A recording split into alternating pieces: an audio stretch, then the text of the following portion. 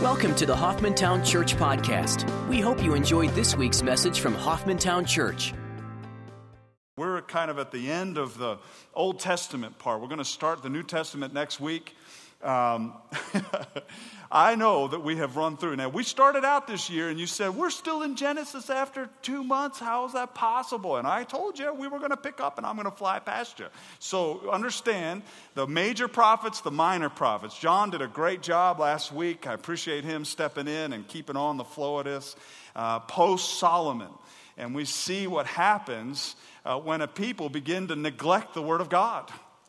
Because if you really want to summarize the rest of the Old Testament post-Solomon, it is a picture of the people of God neglecting the Word of God. And there are exiles as a result of this. There are stories about how they ended up in exile while they were in exile, and then obviously their return to Jerusalem and the repairing of the wall and all the different things that they needed to do, the temple, etc. But in the midst of it, we saw Elijah and Elisha. Boy, we got these prophets. I want to tell you something. These men are amazing individuals, aren't they? What role models for us. Men who are willing, no matter what the cost, to follow God. They were human. You can see that in Elijah after the victory of the prophets of Baal, and he goes out into the desert. He's scared of a woman. Of course, Jezebel's a little scary. But there he goes, out into the desert. And he has to be ministered to by the Lord because he's spiritually worn out. But men who were willing to follow the Lord, women willing to follow the Lord, no matter what the cost, no matter what the consequence to their own person. I love Elijah's statement because this really categorizes in so many ways the message of the prophets and all the different men and women of God to the people of God. Choose this day who you will serve. What an amazing thing. You're going to keep serving Baal and the Ashtaroths? You're going to serve these pagan gods? Or are you going to serve the one true living God? What you going to do? What a beautiful statement. Isaiah was one of the prophets who prophesied about the coming Messiah. Fascinating book, Isaiah. During the time of Hezekiah, the king, right before the Assyrian invasion. I like what James Smith in his book called The Major Prophets wrote about Isaiah. It says he has been called the Prince of the Old Testament prophets, the St. Paul of the Old Testament, and the greatest prophet. Isaiah, son of Amos, was a theologian, reformer, statesman, historian, poet, orator, prince, and patriot. He was prophet of the gospel before the gospel, the fifth evangelist. Boy, when you think about what Isaiah penned and how he saw the glory of God in an amazing way, the things that he went through, read through the book, it's remarkable. 59 verses of his are specifically about the coming Messiah, about Jesus Christ.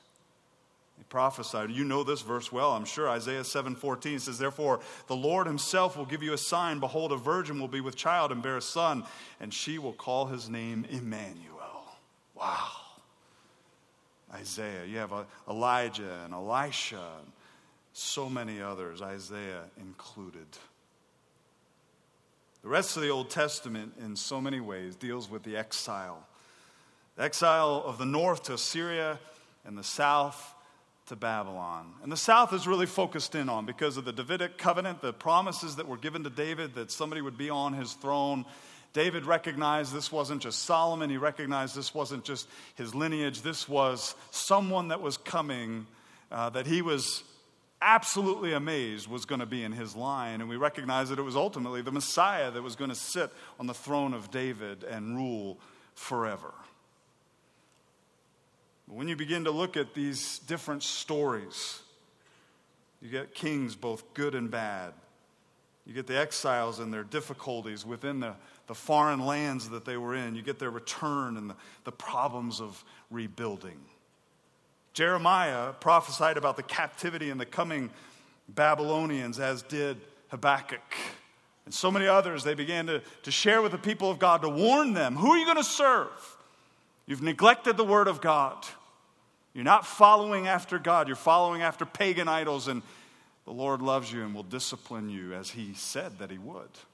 And he'll use other nations to do so. Ezekiel prophesied during the captivity. Most of the information about the exiles, as well as their return per the prophecies given, the struggles they went through, the victories that God's given them, the Lord gives to them in the midst of the discipline that he had brought upon them. Specifically of the south, in terms of the exile, we're given the story of Daniel and Esther, Nehemiah, Ezra. The list goes on. But overall, why the exiles? Why do we see this? And I would suggest it this way. We see the demise of the people of God due to the neglect of the Word of God. Due to the neglect of the Word of God. Israel clearly is different than the church, and we're going to start that next week. We want to look at the church and the uniquenesses. Israel really had the law and was more physical and material in so many different ways.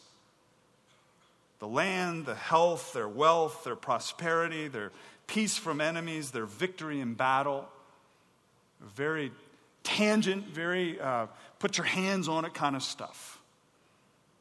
There certainly was a sense of God's presence. I mean, you can see this in David's Psalm 51, where he repents of having sinned against the Lord and the Lord only in his sin with Bathsheba. Take not thy Holy Spirit from me. There's clearly a spiritual dynamic to this. We're not just talking all physical, we're not talking all material, but the bent of the blessings that we understand for Israel were very much tangible.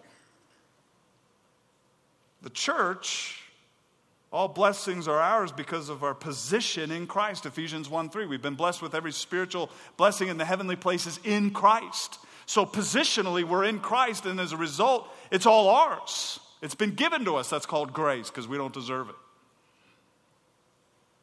And our blessings in so many ways are of a spiritual nature. Peace with God.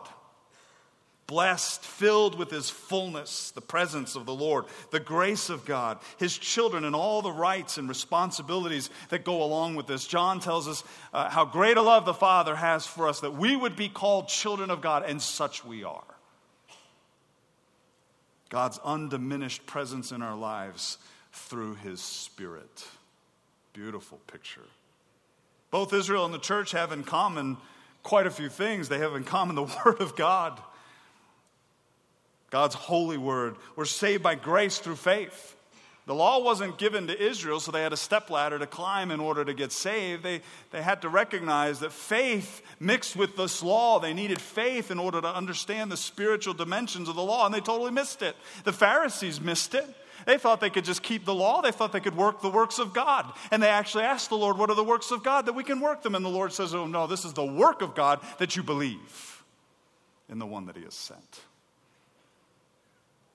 Saved by grace through faith. I don't care what age you want to go to, whether it's from Adam all the way through. It's by grace through faith.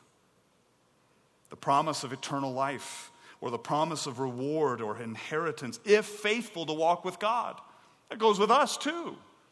Heaven's a reality because God said it. The question is, as believers, are we walking faithfully with the Lord so that when our work is tested, 1 Corinthians 3, that it will remain because it's from Christ, what he's done in us, and then what we've been willing to walk with him in the midst of. The stark difference between Israel and the church is the indwelling presence of the Holy Spirit himself as a down payment of our salvation. We, as the body of Christ, the church. Boy, Ephesians is a beautiful picture of this. The Holy Spirit comes upon us, and we are given the Holy Spirit as a down payment. When we believe in the Lord Jesus Christ, the fullness of God comes to live within us. The Holy Spirit now is given as a down payment, never to leave. That, and we as the church are not under law, but we are under something. What is it? Grace. We're under grace. Grace has a good and righteous boundary to it. Grace is not the freedom to go do whatever in the world you want. Say, well, I'm forgiven, so I can just have at it. No. Grace is the transforming power of God in us to accomplish something that in and of our own strength we could never accomplish. Romans 6:14, Paul makes this very clear. You are no longer, speaking to believers, you are no longer under law, but you are under grace. The law was never given as a means to salvation, but as a means, a way towards salvation in God through believing in Him. And the Old Testament saints looked forward to the promise of the one who was to come. We have the privilege of looking back because it's been paid at the cross. It is finished. And so there's a very clear difference between the two groups. Salvation is granted to those who believe in the name of the Lord Jesus Christ. In the midst of all this, one thing that we can see through all this time is that God has been and continues to orchestrate historical events to bring about His purpose, which is the return of Christ and His literal reign from Jerusalem. That all things would be summed up in Christ. So when we look at the Old Testament, we look at the exiles, we look at the people of God, we look at what they've gone through and all the stories, some of the warnings that we can take away from it, some of the encouraging aspects of it, God's faithfulness, in spite of the people of God's unfaithfulness. There's so many different things. What we do know is that God is orchestrating events to bring about His purposes, to sum up all things in Christ. That you can bank on. And God's at work right now in order to accomplish that. One of our greatest blessings or honor is to bear forth the truth of the light of the one true God. You realize that? One of the things we've been created for is to be image bearers. Image bearers. Israel, and John put it this way very well last week, Israel had the opportunity in order to declare the glory of God. And part of the sad story here is that they were diminished. They had neglected the Word of God, and as a result, the glory of God, the truth of who He really is, was diminished because they began to look just like every other nation around them. They began to participate in pagan idolatry and immorality and all the different things. And as a result, the one true God, the light of the glory of Israel, was not seen clearly. Folks, when we begin to neglect the Word of God and we begin to walk in such a way that we look just like the world, we walk like what we used to be, what we've been saved out of. Wow, what a sad moment. Our true honor and blessing is to bear forth the truth of the light of the one true God. In the midst of the exile, we get these moments where you see certain men and certain women who bear forth the light of the truth of the glory of God in the midst of the dark environment that they're in. Daniel's given some of the most important prophecies in Scripture. The coming of the Messiah from the time the decree to rebuild the wall is given. It's an absolutely amazing story. It's one of the greatest prophecies in the Old Testament because it's time dated and you can't get around it. And to the day, from the moment that decree went out to rebuild the wall to the day Messiah walked in Jerusalem, absolutely certain, right on, indescribable. Only God can accomplish that. The 70 weeks of Daniel, we're going to look at that in a few months as we get into the end times. The rise and fall of nations leading into the end times. Daniel's given some of the most amazing prophecies, some of the most amazing visions of the times to come.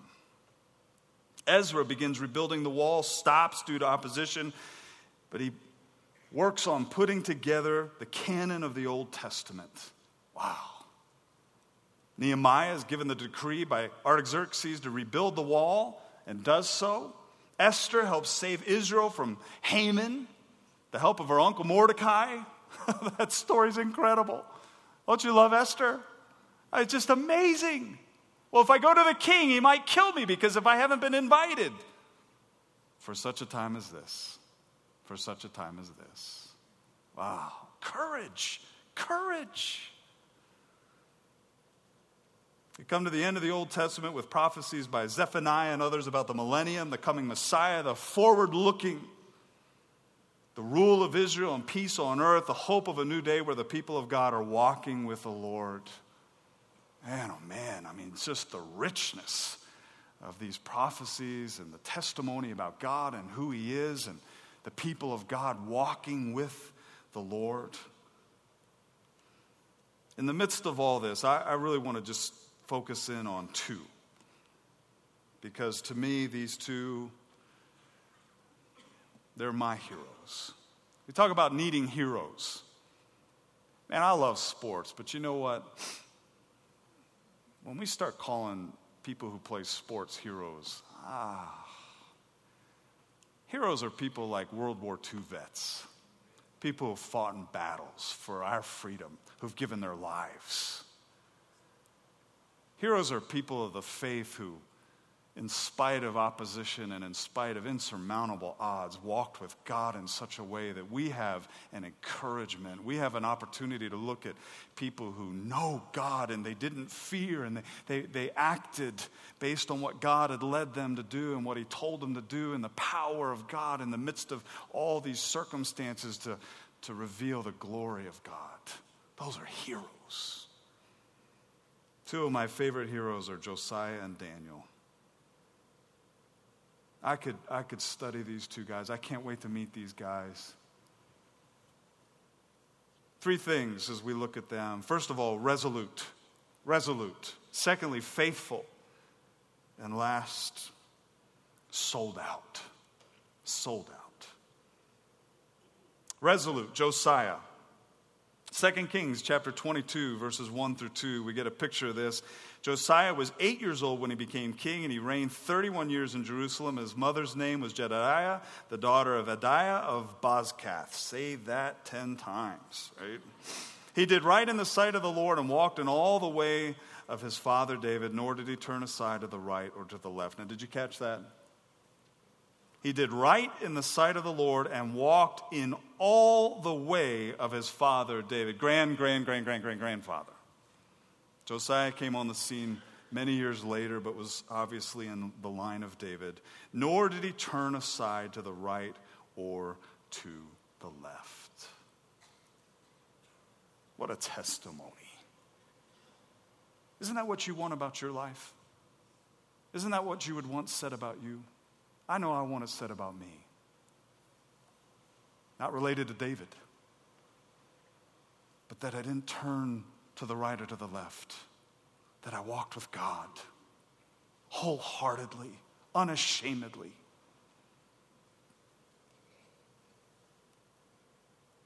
You know, there's so many different things about Josiah. I want to focus in on a couple things. When he became king, and several years after this, one of the first things he did that's recorded for us is he attended to the seat of worship in the kingdom, which is what? The temple. He began to take up offerings for the temple, and listen to this, the temple had been damaged and was in need of repair.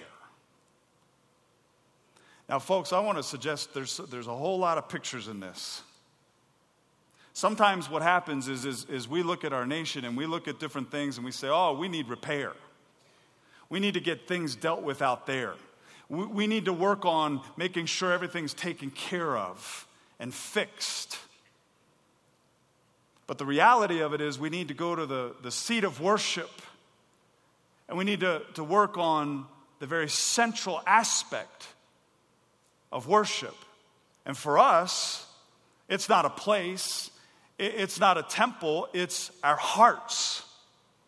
The temple in the Old Testament was the place where God came to reside and make His presence known. It's where all worship was to take place, where all the sacrifices were to take place. And Josiah recognized that the temple was in need of repair. What does that suggest? It suggests that it had been neglected. And it's not just a building that had been neglected, it was the worship of the one true God that had been neglected. And as a result of that, we can begin to recognize that if you neglect the worship of the one true God at the very center of what it means to worship, the very heartbeat of what it means to worship, you're going to have impact outside of that. And clearly there was. There were all kinds of high places in Jerusalem and the surrounding areas where people were worshiping pagan idols. The people and the spiritual health of the people of God was not good, to say the least. But it had to start at the seat of worship. And I would suggest to you, the question for us is, are our hearts in need of repair? How are we in our walk with the Lord? How's the state of our worship of God from the very essence of who we are, our hearts? There's a lot of problems out there that need to be taken care of, no question. But what about right here? What about our hearts? Where are we? Because if we don't get that taken care of, the rest of this stuff, it's Band-Aids, folks. It's Band-Aids. Well, I love his response to the Word of God. They begin to clean up the temple. They begin to go through and get it all worked out, and they find the book of the law. They bring it to Josiah, and they read it to Josiah, and he tears his clothes in anguish. What a picture of repentance. What a picture of respect for the one true God. He asks Hilkiah and the priest Shaphan the scribe, along with others, to inquire of the Lord, as they had not listened to the words of this book. He immediately recognized we are not rightly related with our covenant God.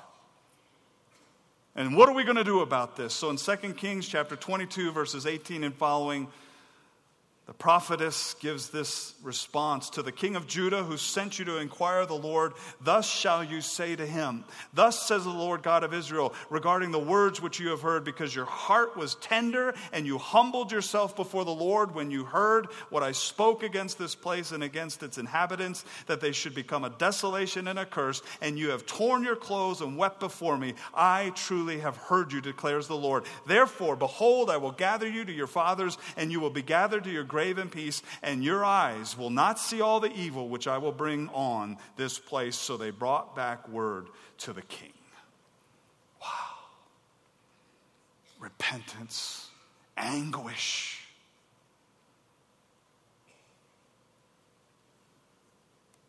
Because of the word of God and because of his willingness to hear the word of God and to heed the word of God. Folks, there's a lot of people that like to listen to the word of God. There's a lot of people that like to get all kinds of puffed up stuff about how much they know about the Word of God. But all of a sudden, when the rubber meets the road and we are called to walk with God in the midst of life and the circumstances of life, suddenly, it's like crickets chirping. Where are the people of God? What happened? We're told not to shrink away. We're told to stand firm. There's all kinds of people that have all kinds of knowledge about God's word, but the question is, are we in God's timing, in his strength, in his grace and power, walking with him to actually do what he says for us to do? Well, Josiah did just that. He took the idols out of the temple. Listen, folks, they had idols in the temple.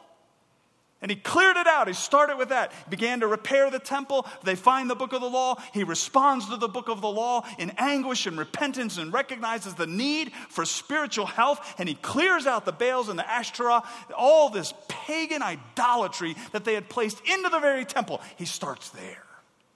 Oh, man. It's the epicenter. The earthquake has begun. And he not only destroys the high places in his own kingdom, the southern kingdom, but he goes actually into the northern kingdom that had already been taken into exile by Assyria.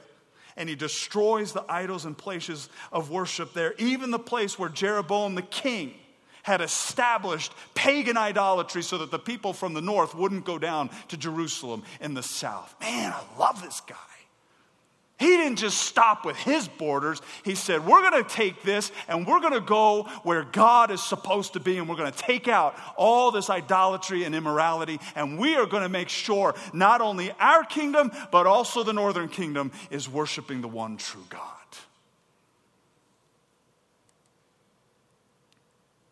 He gets rid of the witches and those who practice divination as a means to discern divine will.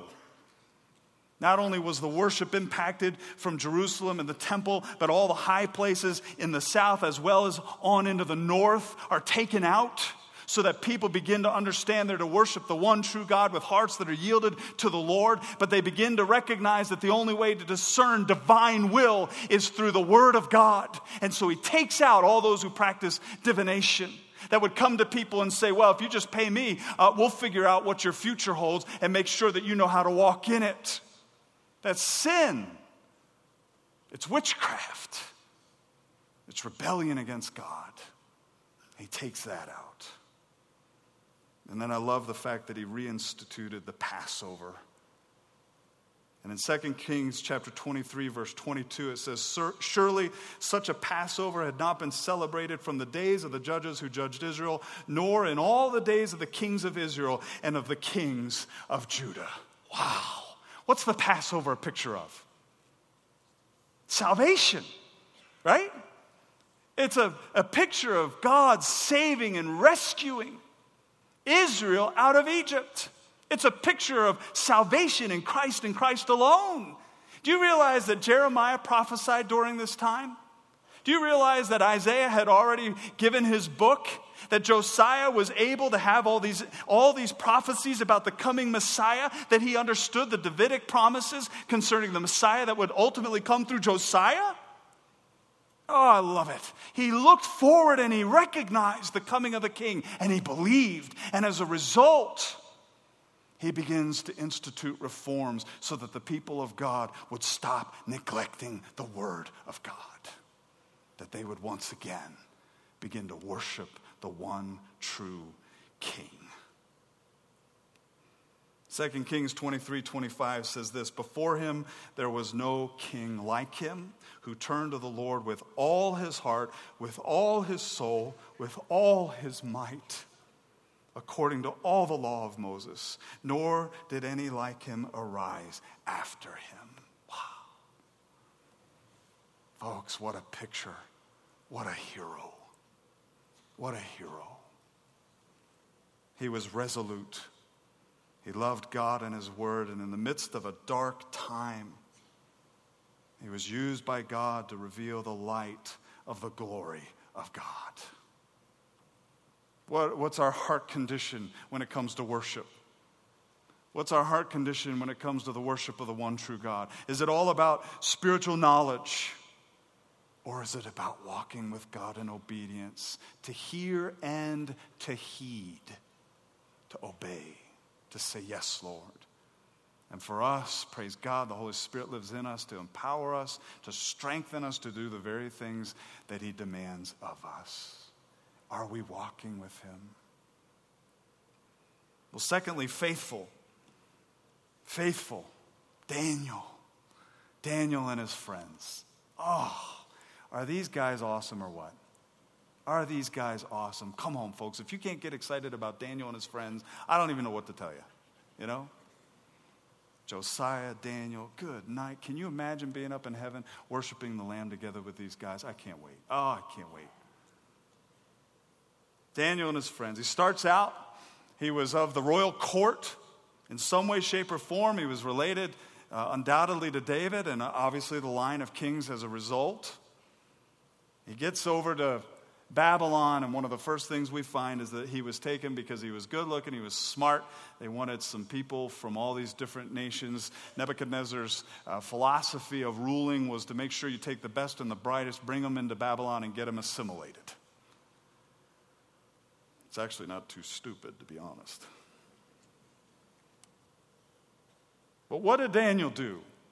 Rather, what did he not do? They were given all the food. They were given all the best to the king's table.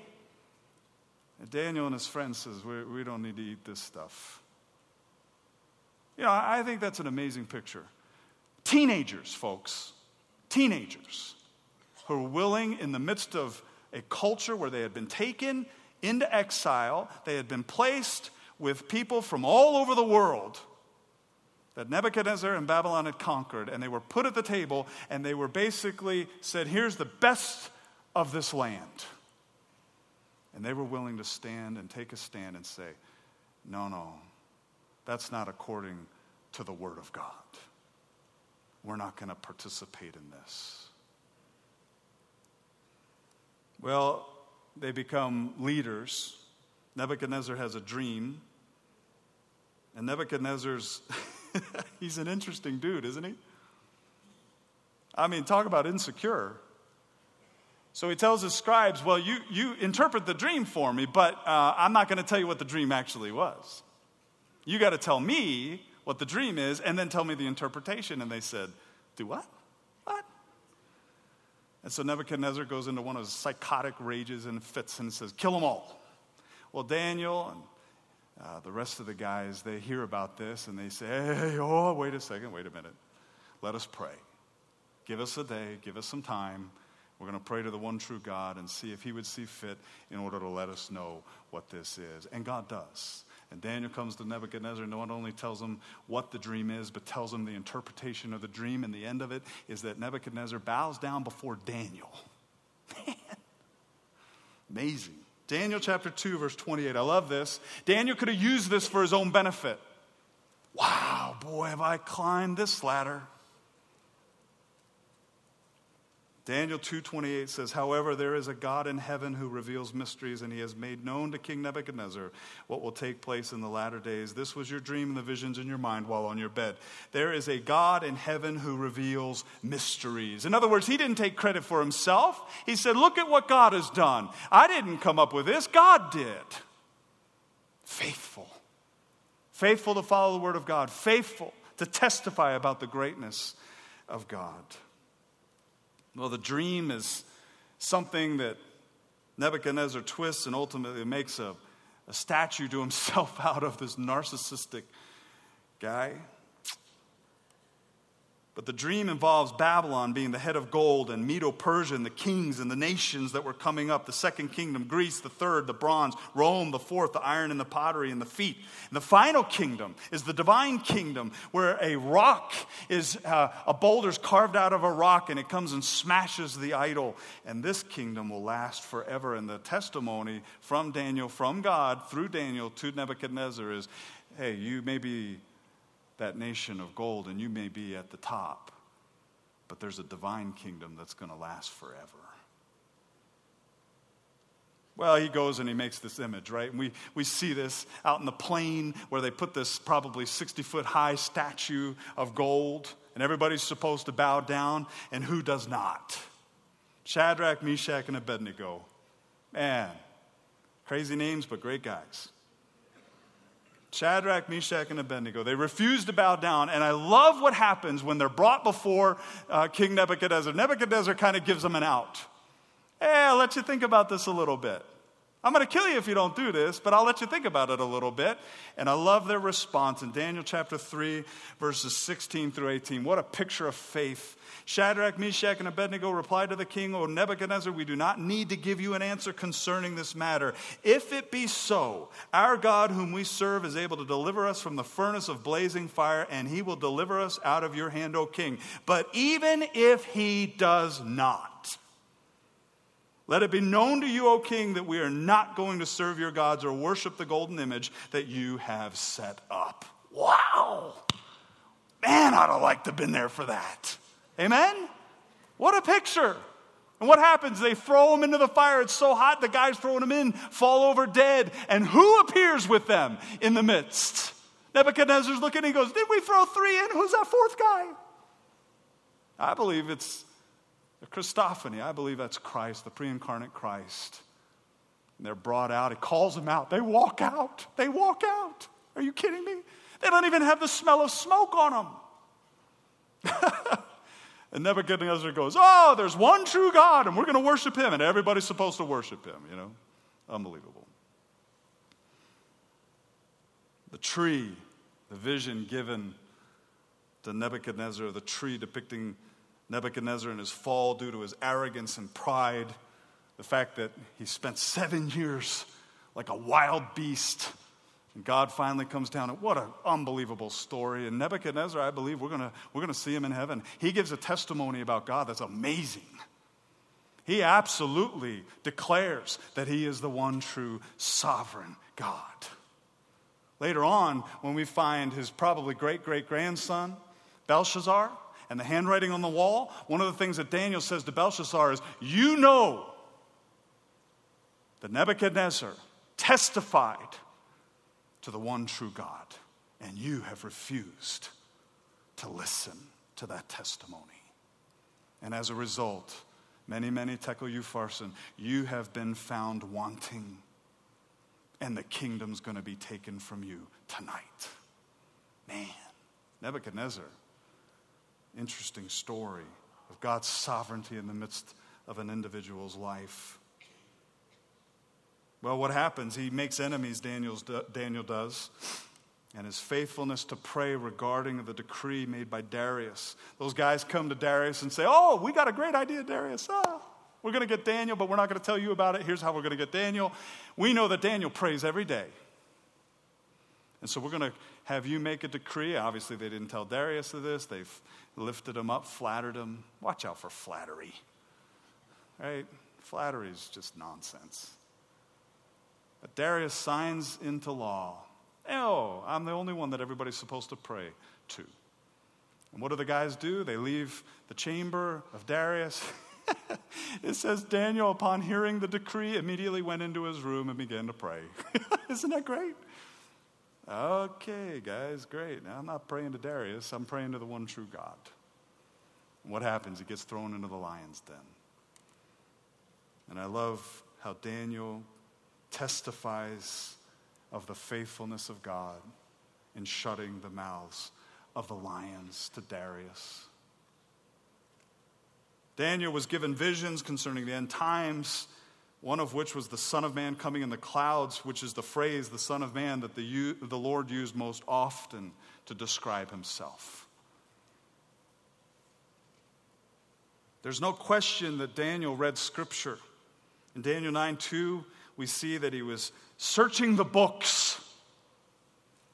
And he was reading about the prophet Jeremiah and how the time of Judah would spend in exile would be 70 years. And as they came to the end of that 7 years, he becomes a bit distraught, and he goes to the Lord and asks the Lord, Lord, this is what you said in your word.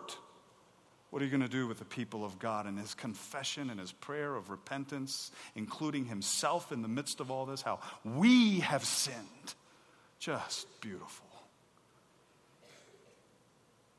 He's given the prophecy of the time of the Messiah, the 70 weeks of Daniel. I love how the angel sent to him in chapter 10, verse 11, to give him a message with regard to one of his requests. The angel calls Daniel a man of high esteem. Wow, what a beautiful picture. Man of high esteem. Daniel was faithfully loved God, his word, and in the midst of a dark time, he was used by the Lord to reveal the glory of God, the light of the truth of God. Let me ask you something. In our dark time, are we willing to stand so that God in and through us would reveal the glory of the truth of who he really is? We're going to shy away all this PC nonsense.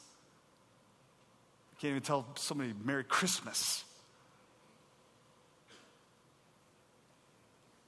Sold out, resolute, faithful. Josiah was resolute, followed God with all his heart. Daniel, absolutely faithful in the midst of unbelievable circumstances throughout all his life, through the different kingdoms that he served, to testify of the glory of God. They were sold out. What about us? What about us? These men and women such as Josiah, Daniel, and his friends, Esther, Mordecai, Isaiah, Jeremiah, Ezekiel, Ezra, Nehemiah, and the list goes on. Men and women used by God for such a time as they found themselves in. Times that they didn't necessarily have any control over. Times that they found that they were in the midst of. The question was, are they going to serve God? Are they going to walk with God? Are they going to take that stand in such a way that it literally could cost them their lives? And unequivocally and unashamedly, they stood for the King. Unequivocally and unashamedly. Hebrews 11:38 describes all the individuals, this hall of faith, and it says, men whom the world was not worthy. Think about that. Think about that. Are we compromising our walk with the Lord? Neglecting the Word of God? Boy, maybe we know the Word of God. We may know some of the things about the Word of God. The question is, are we walking with God? Are we heeding what we're hearing?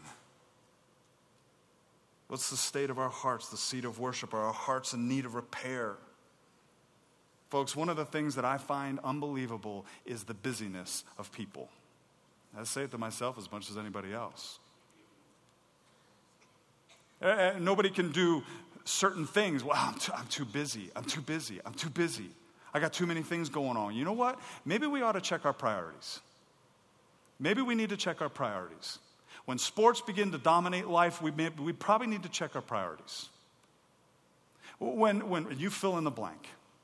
When it begins to dominate your life and you can't walk with God, you can't serve the Lord, you have become dull in hearing as a result of the activity and the busyness that may even be good, but it's not the best.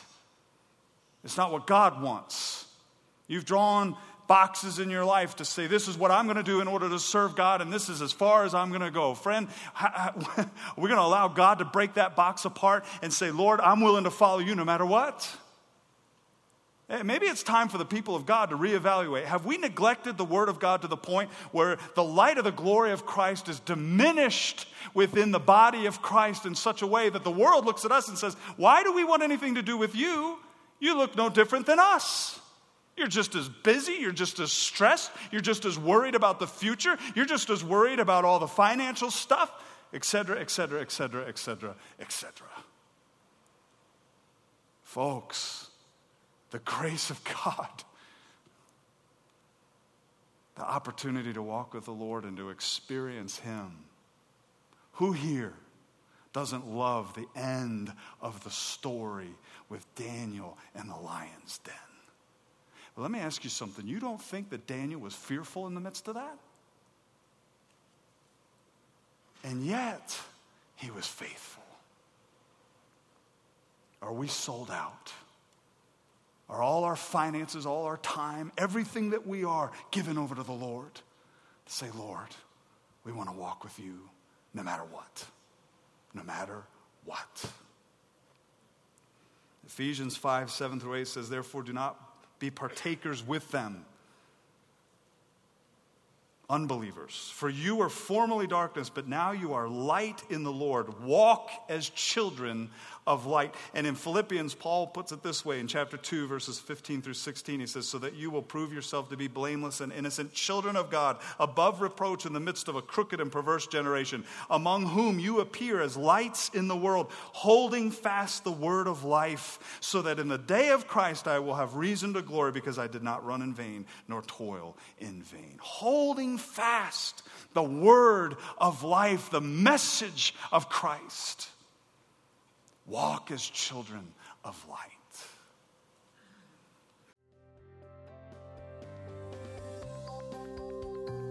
Thanks for listening to the Hoffmantown Church Podcast. We'd love to hear how God is working in your life. Everyone has a story. Please tell us yours. Visit www.hoffmantown.org and click on the Tell Us Your God Story link on the homepage to share yours with us. Thanks for listening to our podcast, and we hope you will join us next week.